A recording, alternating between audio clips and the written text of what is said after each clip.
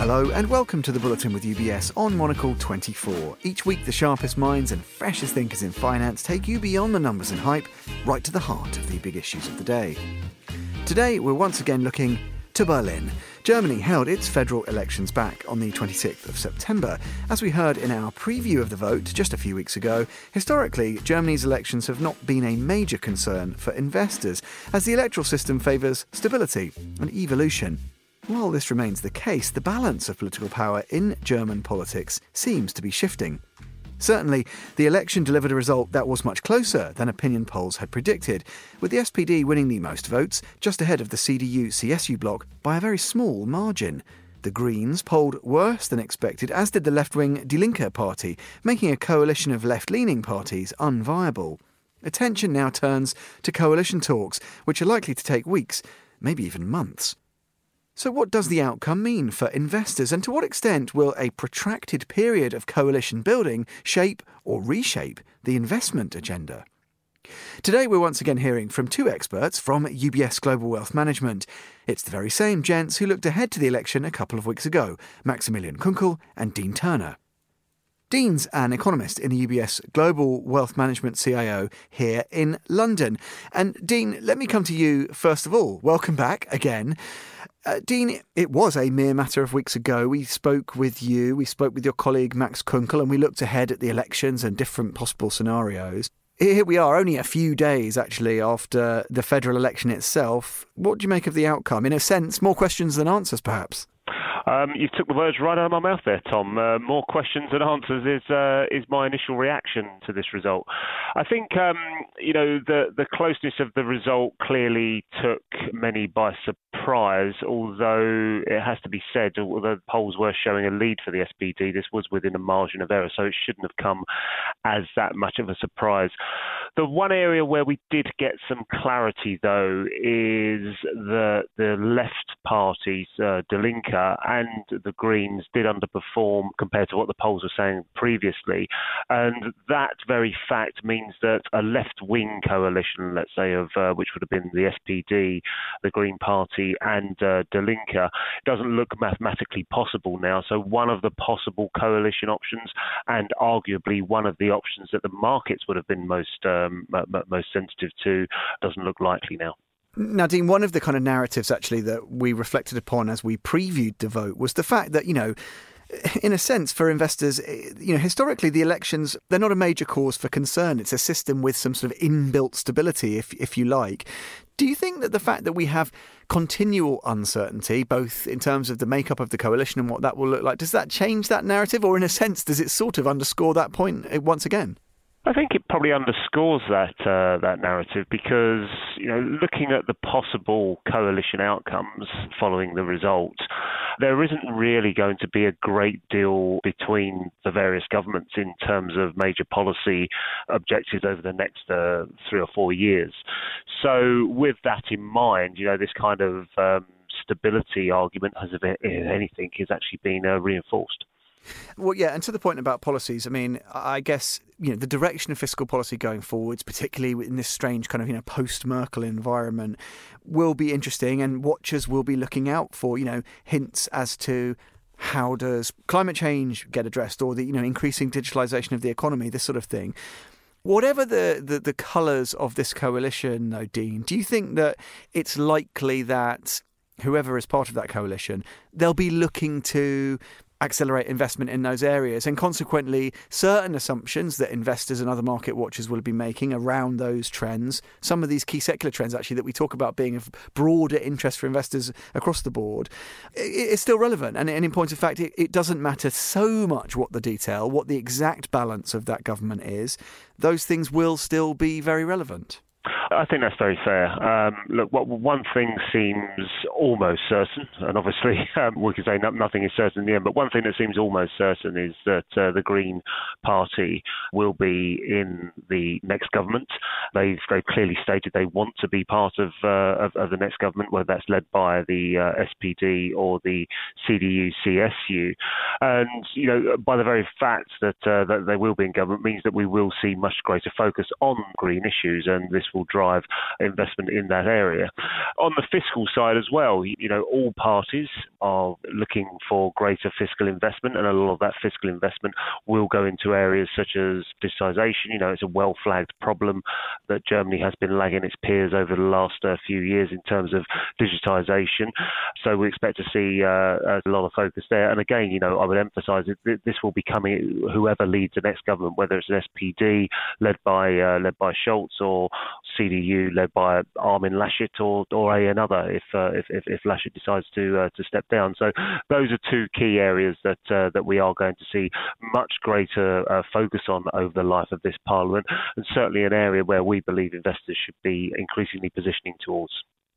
And again, Dean, I don't want to sort of make links where there perhaps aren't any, but, if investors say, or I don't know whether you have clients or conversations with colleagues about, the euro, for example, and do people say, look, is it reasonable to expect potentially a bounce, even just in the shorter term, whether that's because, there's an anticipation of more growth-oriented fiscal policy at home or just an underscoring of pro-European biases? Is that sort of unhelpful to look at that, or is it kind of something that's worth considering? Well, I think one of the interesting things in the immediate post-leaders debate was the complete lack of focus on European issues. And, this has been a theme throughout the campaign, quite frankly, a reluctance to speak very loudly about European issues. But, be in no doubt that Germany, whatever government comes out of this election, Germany will remain at the forefront of Europe and will remain a key member of that. Now, when it comes to the questions around further European integration, my sense is that there could be some reluctance in some parts of the coalition to go significantly further. But, there will be incremental progress on European integration. It might be a little bit quicker if you get an SPD-led government than perhaps a CDU-led government. But then again, let's not get carried away. We're not at the stage yet where we're talking about Germany is going to agree to Eurobonds, or we're going to have a full fiscal union within the life of the next Parliament. Every step will be incremental, as it has been pretty much always when it comes to Europe, and that isn't really going to change whoever leads the next government. So, bringing that back in terms of what it means for the euro, well, our sense is that questions around the long-term viability of the euro isn't really a key question that investors are focusing on right now. What investors are more focused on is where monetary policy is heading. And although fiscal policy is going to get a little bit looser in Germany, that's not going to be enough to lift the inflation outlook for the Eurozone more widely. So with that in mind, we still think that the European Central Bank will be at the back of the pack when it comes to exiting emergency measures. And that's arguably something that's going to weigh on the euro as we go through the next 12 months or so.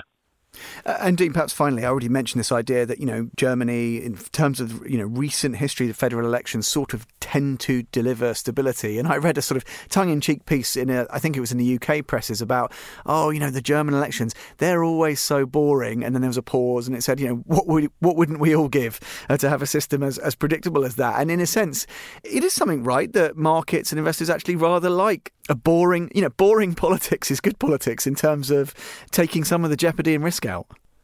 Well, I think from a market perspective, it's always been the case that markets don't like surprises.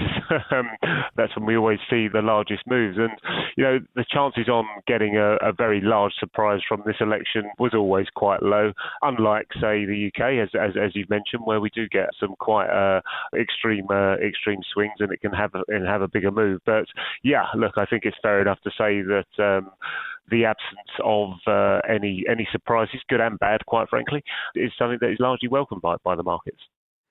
Well, let's hear from Maximilian Kunkel, ultra-high net worth investment strategist in Zurich, next. Max, good to speak with you, as always. And indeed, just a few short weeks after we previewed the elections, here we are, a few days after. And in a sense, and this was the same remark I put to Dean actually, we're confronted almost with more questions than answers, aren't we? I know it's often a long drawn-out process politically in Germany, the formation of a government, but this seems like it's going to be, on the longer side even of those recent ones. Absolutely. I mean, when you're looking back at the last 30 years, on average, it's taken 61 days to form a coalition post the federal election.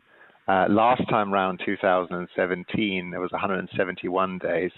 And given how close the result was and that we're most likely going to get a three-party coalition, which further complicates the negotiations, we might well see a similar situation as we had in 2017. And Max, just before we get more into the economics, staying on the politics, as you mentioned, it was closer than predicted. And the fact that we're less likely to get a left-leaning coalition, I mean, does this count, in your view, as a political surprise? It's not hugely shocking or anything, but it's not perhaps what we were expecting. Yeah, and I think also for the market it was important because really the only instantly market-moving result would have been either an SPD Green majority that would have very quickly been able to form such a center left-leaning government, or in terms of three-party coalitions, a high probability of red-green, so SPD, the Linke, and the Greens. Arithmetically, none of the two are possible. And that's why we're now more likely going into this longer process of forming a coalition. Yeah, and that grand coalition, I guess, will take, as you said, even longer to agree. Very complex negotiations ahead. Does that change the fundamentals that we talked about last time, Max, which are that, in terms of the investment picture, investors should keep their focus on some of these big prevailing moves, climate change and reaction to it, increasing digitalization throughout the economy. Presumably, whatever the makeup of the grand coalition that we end up with in the Bundestag, it's not going to make it any different in terms of how investors should play the landscape.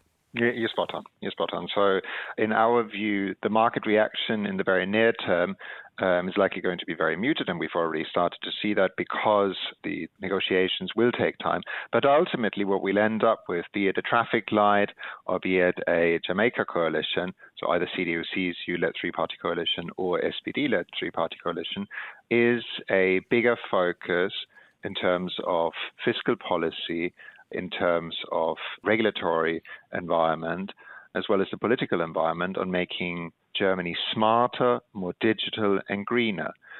And that ultimately should see renewable developers, automotive companies tilting toward electric vehicles, semiconductors, renewable operators and industrials, the sectors most likely to benefit. And is there a case, I wonder here, Max, as well, to say, actually, look, potentially, therefore, the most interesting conversation might be more about where monetary policy is heading rather than having conversations about fiscal policy? Is there anything to that?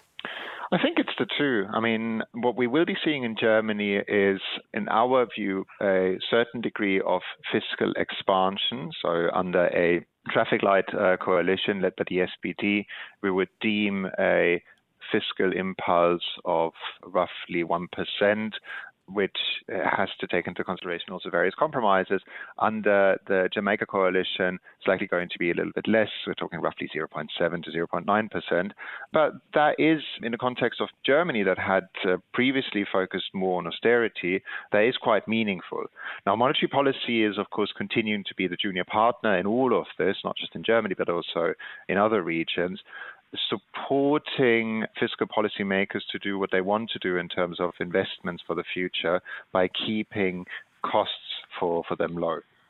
Now, one other thing that we looked ahead prior to the federal election, of course, Max, was the sort of European picture, whether that's looking at the euro specifically or kind of broader dynamics on the European stage. And it's really interesting that we enter this environment where, there's a Merkel-less German politics for the first time in, 16 years, which is really interesting. Does the makeup of the coalition or any of the questions that we've already discussed here just now, does that give any hint as to what the conversation might be about Germany within Europe or German policy as regards Europe or in terms of euro moves? Is it too early to see what the sort of knock-ons might yet be? It's probably too early to see, but generally with a three-party coalition that we're most likely going to get, we have to look at two things here. First of all parties have a pro-European bias.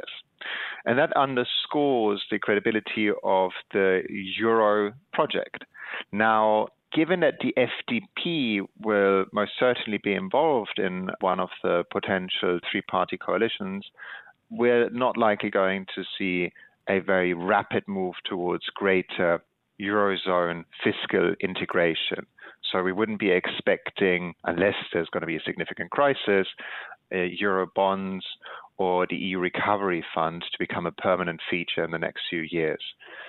Generally, with regards to the euro, we think what's more important is growth, but especially interest rate differentials. In the very near term, growth differentials might favor the Eurozone vis-a-vis the US, given we are now starting to see the positive effects from an opening up, which has come a little bit later than in the United States, of the economy. But as we're moving into 2022, we think that growth differential is likely going to come down again, and in particular, interest rate differentials should favor the US dollar again. So we'll be looking for a stronger US dollar as we're moving into 2022. And that brings us to the end of this edition of the Bulletin with UBS, setting the agenda in the fast-moving world of finance each week here on Monocle 24. You can listen again and find out more at monocle.com or catch up via your preferred podcast platform. The Bulletin with UBS on Monocle 24.